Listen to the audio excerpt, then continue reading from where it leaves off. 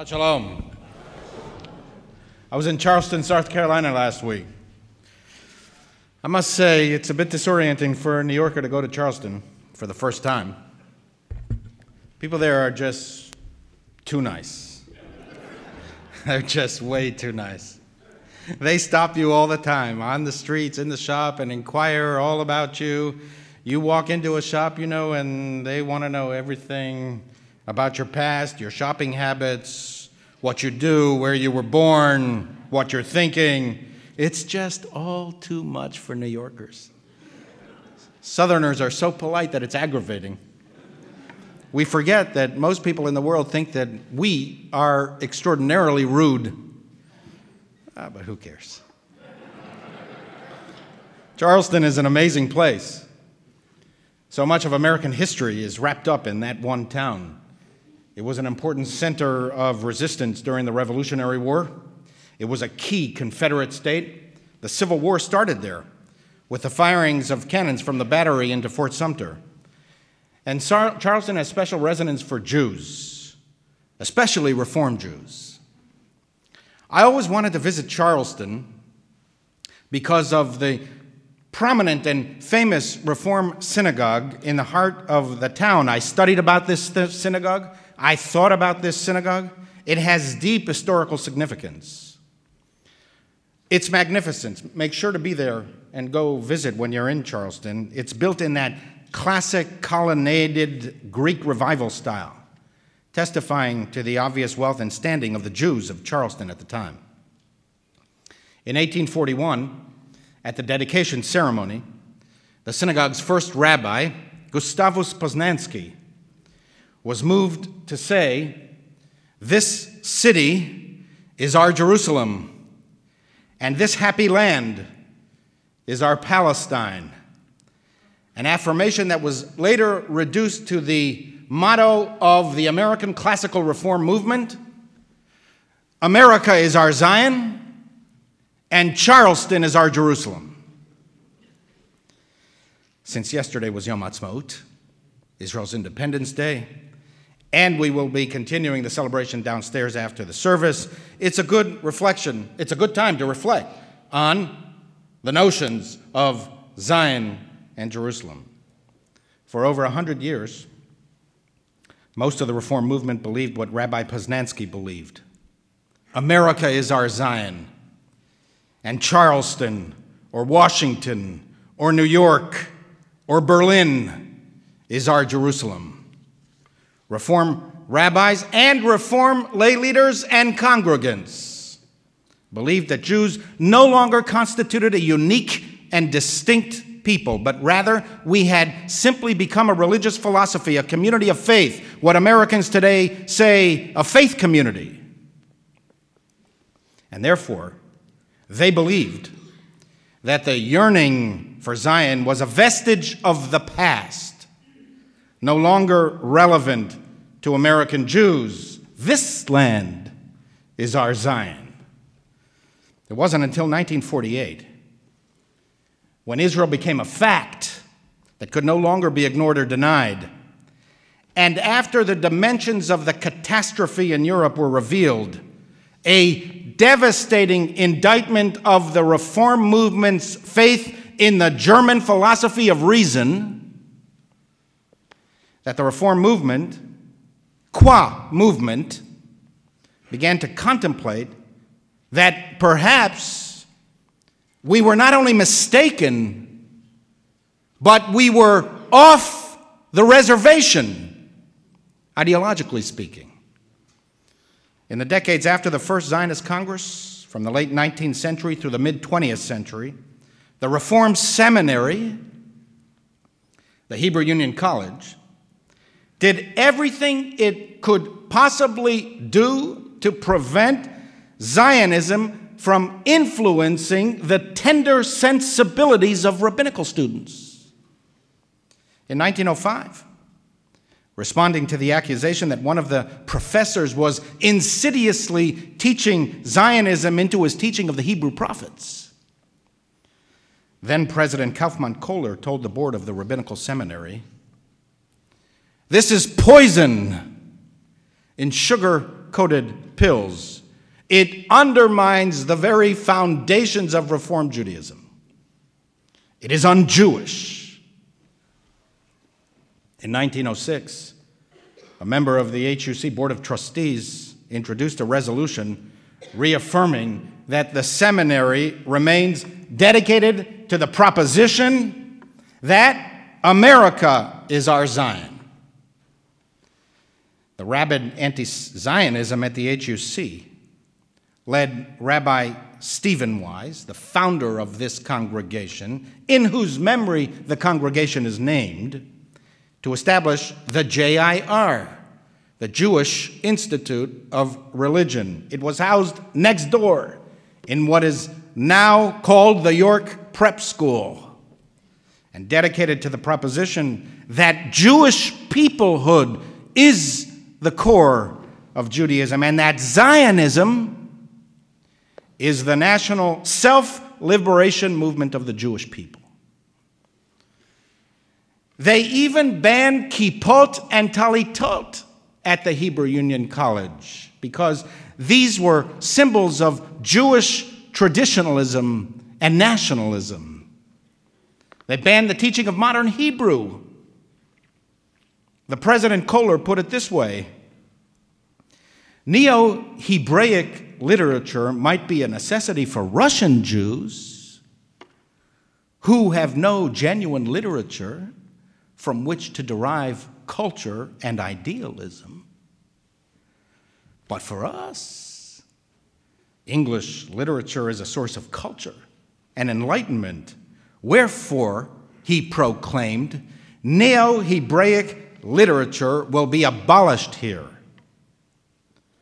The mission of Reform Judaism, said Kohler, is to transform the national Jew into a religious Jew.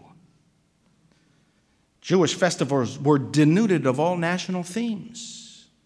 Thus, the prayer for the shaking of the lulav on Sukkot was excluded from the Reform Prayer Book because it reminded people too much of the land of Israel. The people of Israel no longer lives, said Rabbi Abraham Geiger, who founded Reform Judaism in Germany. It has been transformed into a community of faith. The 1920 Reform Prayer Book had this prayer: By thy grace, O God, it has been given us to see in our dispersion over the earth a sign of blessed privilege.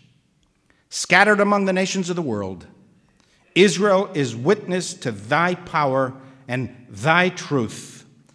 Not backward do we turn our eyes, O Lord, but forward to the promised and certain future. Within 20 years, the promised and certain future became a nightmare of death and devastation and destruction.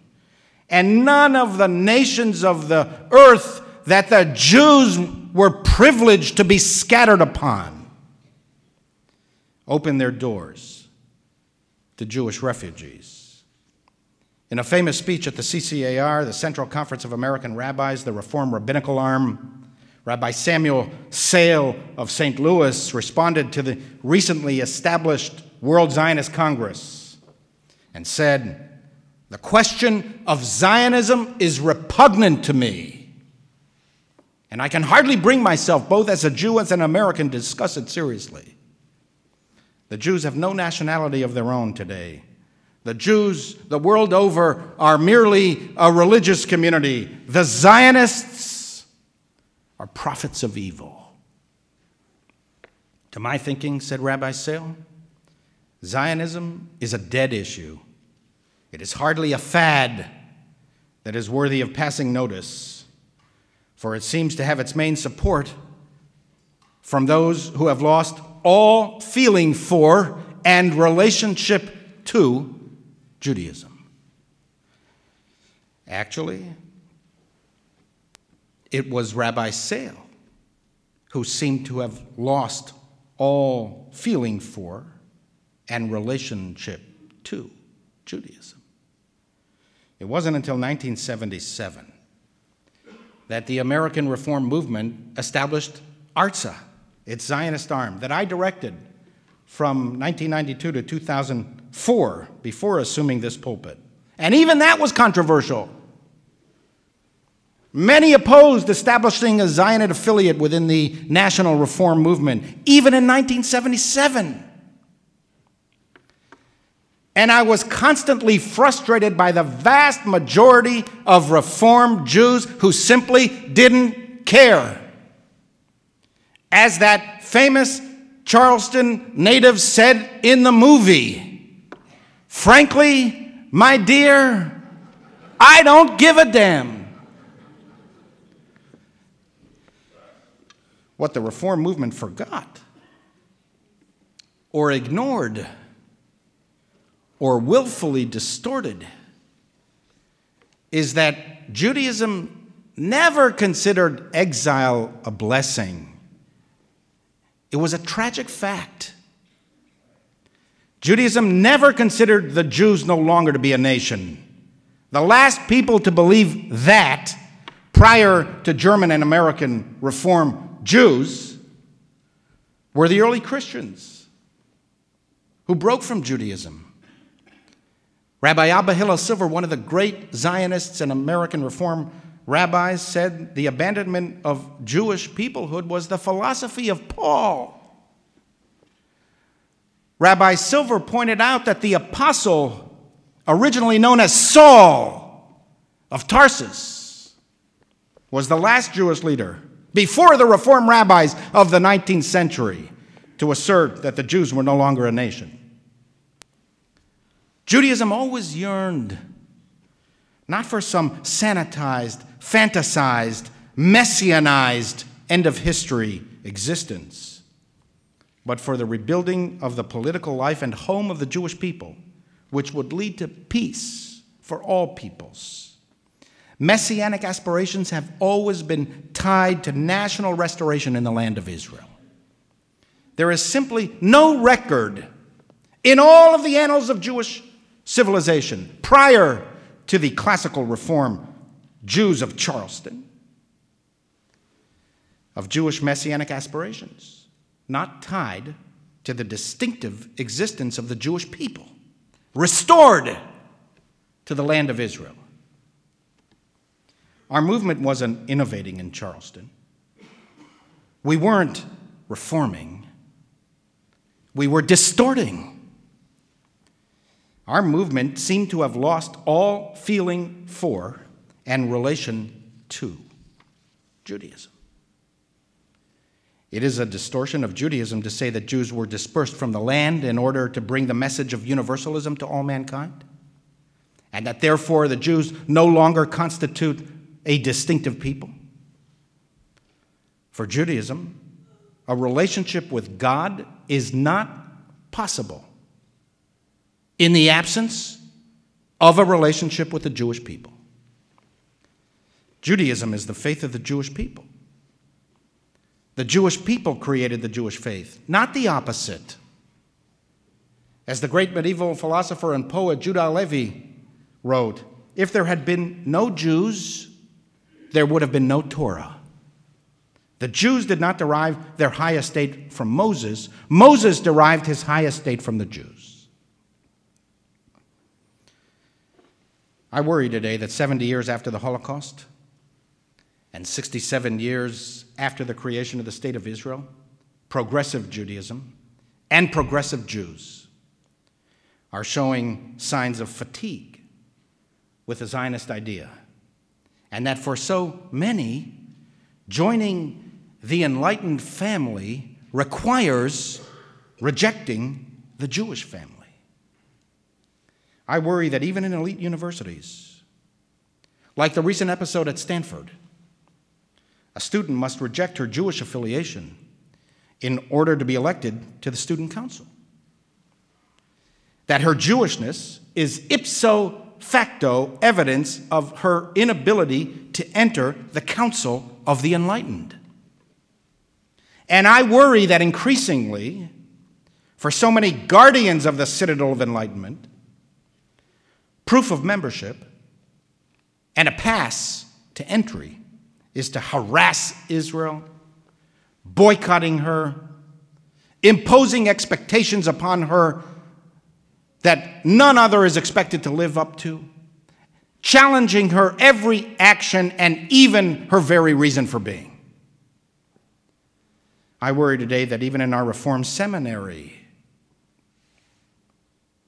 you can catch glimpses of benign neglect, if not downright rejection of Israel. As one rabbinical student told me upon his return from the Year in Israel program when I spoke with his class, "Why should I care about Israel? I'm an American Jew." We've seen that mindset before in the Reformed seminary. A discomfort with Jewish nationalism and an overestimation of the potential of universal brotherhood. For 19th and 20th century Reformed Judaism, Immanuel Kant was the new prophet. Pure reason was the new God. America was the new Zion. And Charleston was the new Jerusalem. This mindset led to disaster. And had it continued, the Jewish people would have rejected Reformed Judaism and discarded it onto the ash heaps of history. And it wasn't even that German reformers and American reformers were not nationalists. That was the inherent contradiction. They were nationalists. They were German nationalists of the highest order. Berlin is our Jerusalem. They were American nationalists of the highest order. America is our Zion. It is only Jewish nationalism that they rejected. I worry today that in an intensifying atmosphere of anti-Semitism and its more acceptable and genteel form, anti-Zionism, and with the relentless and incessant efforts at undermining Israel's very moral character, I worry that in an era of spiraling ignorance of all things Jewish, we forget or never learn the profundity of the miracle. Israel is one of the great wonders of the world. The recreation and restoration of the national home and the national spirit of the Jewish people. The state of Israel keeps the Jewish people alive. We cannot be a people today without Israel. More Jews live in Israel than in the United States. Sometime within the next 20 years, more Jews will be living in Israel than all the other nations of the world combined. Remember, we gave the world its universal aspirations. It was the Hebrew slaves who first insisted on freedom, liberty, and self-determination. It was the Hebrew prophets who first dreamt of a peaceful world, where the lion and the lamb would lie down in peace, when all shall sit under vine and fig tree and none shall be afraid. It was the Hebrew Bible that said, love your neighbor as yourself. And it was the rabbis who said, that is the essence of Torah. All the rest is commentary. Go and study. But in Jewish thought, the path to universalism lies through the collective efforts of peoples and nations. The collectivity is the key force of history, not the individual. And therefore, collective efforts and collective policies are the key determinant of collective morality. That's the reason that Israel's creation carries such universal significance. It is a triumph of the human spirit. It is a triumph of progressive thought, upholding the values of liberty and self-determination. Zionism inspired a whole people to awaken from its national slumber and to seize its own destiny. Think of the audacity of it all. in the face of enormous odds. The Zionist movement inspired a scattered people that has lost its language, land, and national center and thrust it back into history. What a sprightly corpse. And what a long-lasting fad. And that's why we celebrate today and all days. And that's why today and all days we declare Israel is our Zion. And Jerusalem is our Jerusalem. Amen.